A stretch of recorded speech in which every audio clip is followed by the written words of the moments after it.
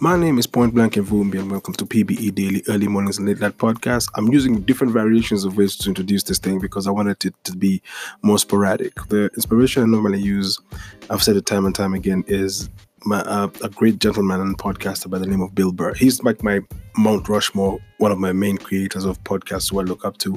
Him, and because of my upbringing in hip hop, I'll have to say Joe Budden. I love what he does, but there's sometimes when I look at stuff he does, and I'm like, no, I'd never do that. But it's really, really cool to actually be able to even connect with this kind of music and everything and entertainment that comes up with it. In some podcast episodes, I was hoping to actually not even have background music playing, but I think I'm going to save that and reserve that for something else I'm creating. I'm cooking up something else. The moment I hit my 100th episode, I felt I was now in a position to transition into even making more content that's actually more topic based and thematically put together in order for seasons to exist. So that's my next lesson in this broadcasting angle I'm taking for myself. I chose to take a break from the drawing I was doing at the moment because yes, my painting groove is actually back, and to be able to even start painting a horse again, it made me very, very happy. So I'm certain that by the time I finish whatever this 1 hour 2 hour period I'm left with before I make it to bed and to work tomorrow, I'll have moved a significant enough distance into that which needs to be created. I want to talk. Let me plug this in the very beginning also. It is the 30th of January. So on the 31st of January, there's an event I'm going to be a part of called Playback. And Playback is an event where we have all-star DJs, which are actually two specific DJs. They're like the kings of New Jack Swing and old school music. And that's for the Kenyans out there across the globe, DJ Pina and DJ Nijo. I'm one of the few people that actually allowed to get close enough to them to actually have a chance to connect with that generation of DJs and actually host an event with them. And it's a big deal for me when I get the chance to actually speak to these people and hang out with these people. And even in a meeting I had this week with some of the guys involved in Boombox, which is an event that happens every month on a Friday basis, every Friday of the month at Alchemist Bar in Nairobi. I heard that Alchemist Bar is actually highlighted in CNN or on destinations which you should check out when you're in East Africa. And being told that actually kind of psyched me up, because now the angle I'm sure us as a team is involved with is to try build up to actually getting the gig to have being mentioned on that actual platform as the biggest gig ever. Shout out to DJ Case and everything he has been curating in this entire period, and I'm glad I got to be a part of it and to get to draw the posters. If you've ever been curious, Point Blank Vumbi draws the posters for Boombox, and I enjoy making that come together. Shout out to Mutende Wright for actually giving me the chance to be. He's very, very patient with me. Mutende Wright is the author of Shadow Walkers. He's also the guy who manages the world's loudest library at the Alchemist Bar. For those comic book fans out there, if you're looking for a space, you could find local literature, local comic books, and international literature from the past couple of years. They have a great curated list and great created book layouts of like binded copies of paperbacks of comics from like the early 2000s all the way up to the 2010s. I literally found they have there's one storyline that I really, really loved. It was House of M, where you actually follow the House of Magnus or the House of Magneto. If you get the chance and you're willing to actually go purchase that book, just visit that place. The price tags are very, very friendly. You'll probably be able to find what you're looking for at a very, very affordable rate. I bought myself Christmas presents of books that I loved when I was there, and I'm yet to even open the package that has them in there. So my fault. I'm sure I'm going to find a time when I can actually sit down and enjoy them the best way I can. February is loading up, so I want to get this out the way. The reason I chose to take a break and actually record this episode is because one of the Joe Budden podcast episodes I'm watching right now kind of coincides with a conversation I was having with one of the gentlemen who was at the meeting this week. And that was a man who I've always considered a big brother and a mentor figure, in the sense of I watch him rise and fall, but I've seen him do more rising than falling. And that's a gentleman I know as Buddha Blaze, or Moses Mbasu, to the professional world. He has been like a big brother figure for me in a great way, and I think I'm going to dedicate this episode to him. And heck, know that this is the moment I'm actually deciding on what I'm going to draw as the visual for the podcast, so this is going to go out to him. When I first got into the whole idea of trying to be around the art forms I enjoy and the greatness I hope to achieve in this business and in this genre that is pop art and hip-hop music and everything that comes with that, I needed to find a place that I belonged. And one of the people I met at that period was Buddha Blaze. And Buddha Blaze was initially a face I used to see around when he used to work hand in hand with the gentleman of Fat Magazine. And I used to see him walk around with magazines of like Lucky Dube on the cover. I think he helped put together one of the Lucky Dube concerts in Nairobi. He's been running and doing events for a long time. And one time he told me the reason he transitioned from trying to be a person in front of the mic to being the guy behind the mic is because he realized his business savvy was more fulfilling than him trying to be the face of a product. And that's one lesson I learned from him from the jump. He knew it was important for you to have structures in place or individuals in place to make it possible for events to happen. Artists and DJs who are listening to this, or even people who you know artists and you know DJs, know this. It's one thing to be the act of a show. It's completely another to be the person who makes the show happen. And he chose to be in the managerial space to make sure artists are well taken care of. And when he moved into that position, I met him when he was making his transition into also passing the literature about the artists and properly, in a journalistic way, speaking on the sense of what the artist is and what the artist stands for without plagiarizing what the artist does and without underselling the actual strengths that the artist has. So that's the second lesson I learned from the man. I learned that you have to, from a very proper place, boardroom talk, what is the game about? You need to be able to have a smooth enough movement between the act on stage and the way you interact with the people who are probably going to foot the bill for whichever show you're going to do next. And when I saw him do that, it was really, really a big deal. And in all these years I've gotten to know him, he's gotten greater and greater at how he actually pulls that off. He was involved in one of the seasons of Coke Studio. I think it was 1 or 2 seasons, if I'm not mistaken. And even in that, he did a great thing. But let's go. We're still going from the point I first met him and how he moved from those years, because I've known this gentleman since 2005. That counts 15 years of us working professionally together in one form or another. So now, back to the lessons I was learning. He introduced me to the potential of actually traveling across the globe with my craft. There are people and there are spaces that will actually welcome you to actually go and represent the craft that you have. And the one thing I've never really done with him was travel for the craft, because I've always been with things happening. And I love the fact that he respects that I have that element to myself. I'm never at standstill. It's another thing I learned from him, just from missing out on things I was supposed to do with him or I would have potentially done with him. If you're a performing act, if you're a person who runs events, if you're a person who actually does gigs and everything, and there's periods when you know the money doesn't really get big, you have got to find a way to still sustain yourself as far as livelihood is concerned.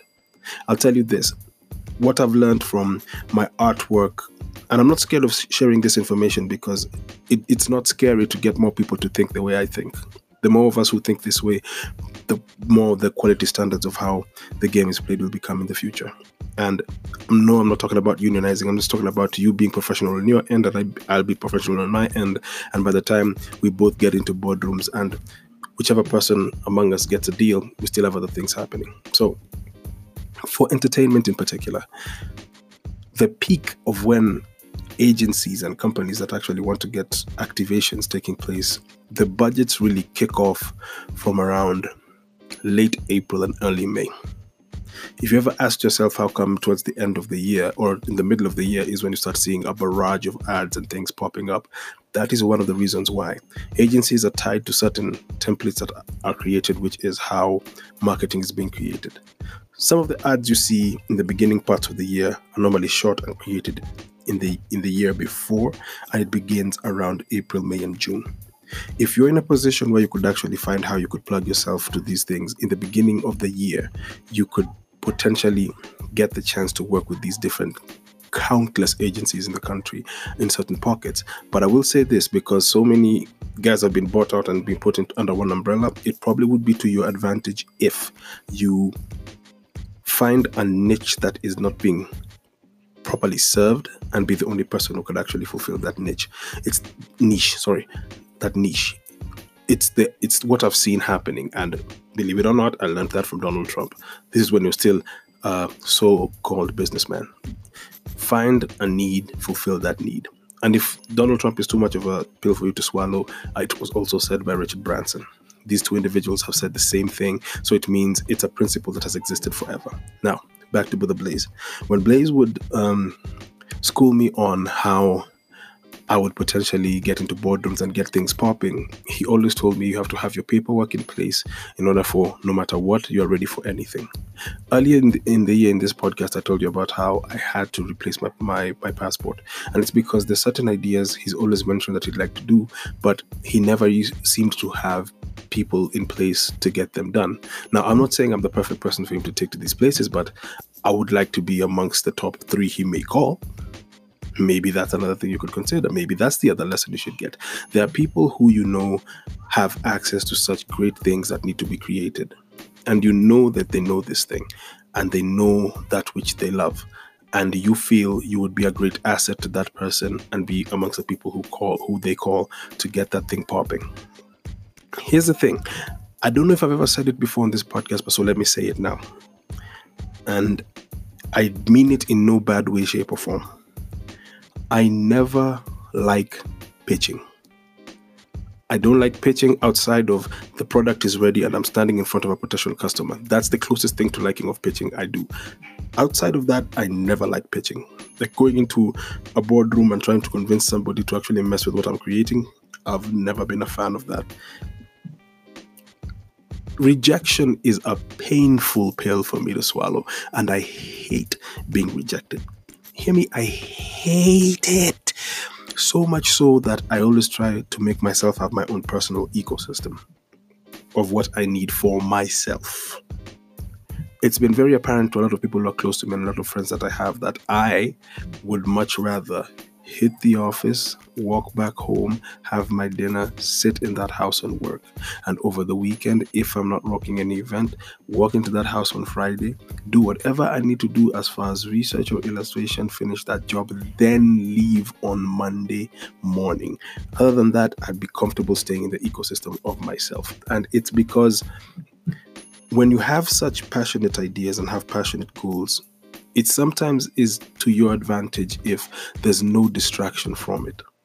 As we speak, my phone is the Wi-Fi is off because I'll probably pop back in and out when I get back to the drawing part, because sometimes I'll make close to 13 to 20 strokes, and then after I do those strokes, I want to take time to look at the drawing. I'll probably go online at that moment, but the stuff that plays in the background sometimes takes care of that.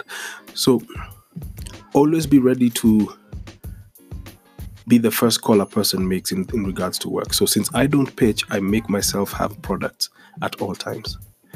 I can tell you I already know what my next 7 months look like as far as my work schedule in regards to my art alone and events as well. Thanks to Boombox, I can say I know what my year looks like as far as that one stage, which is The Alchemist. It's become a perfect staple for me to actually get my breath control in order and how to get that happening. Another person I'm trying to work with in the coming months is a gentleman known as DJ Middle East. There's an idea he has for the 8th of February. It has not really taken into fruition yet, but hopefully by the time next week hits, I will have a visual that actually best explains this, and I'll even plug it as much as possible here.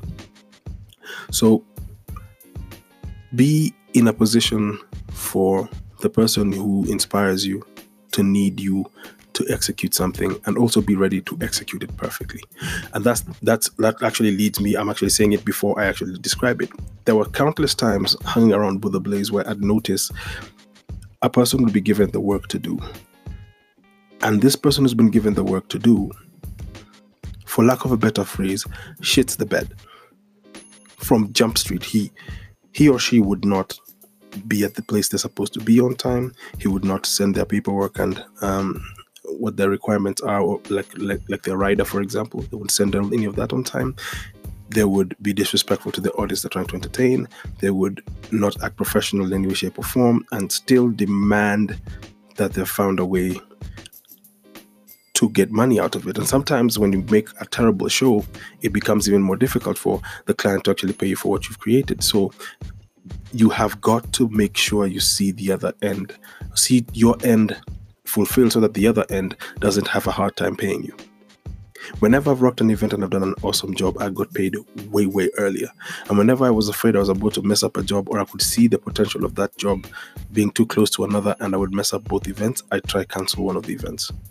Sometimes it's not about the money, it's just about the quality you have to put forward. And that would probably lead you to being top of the list for most people to work with.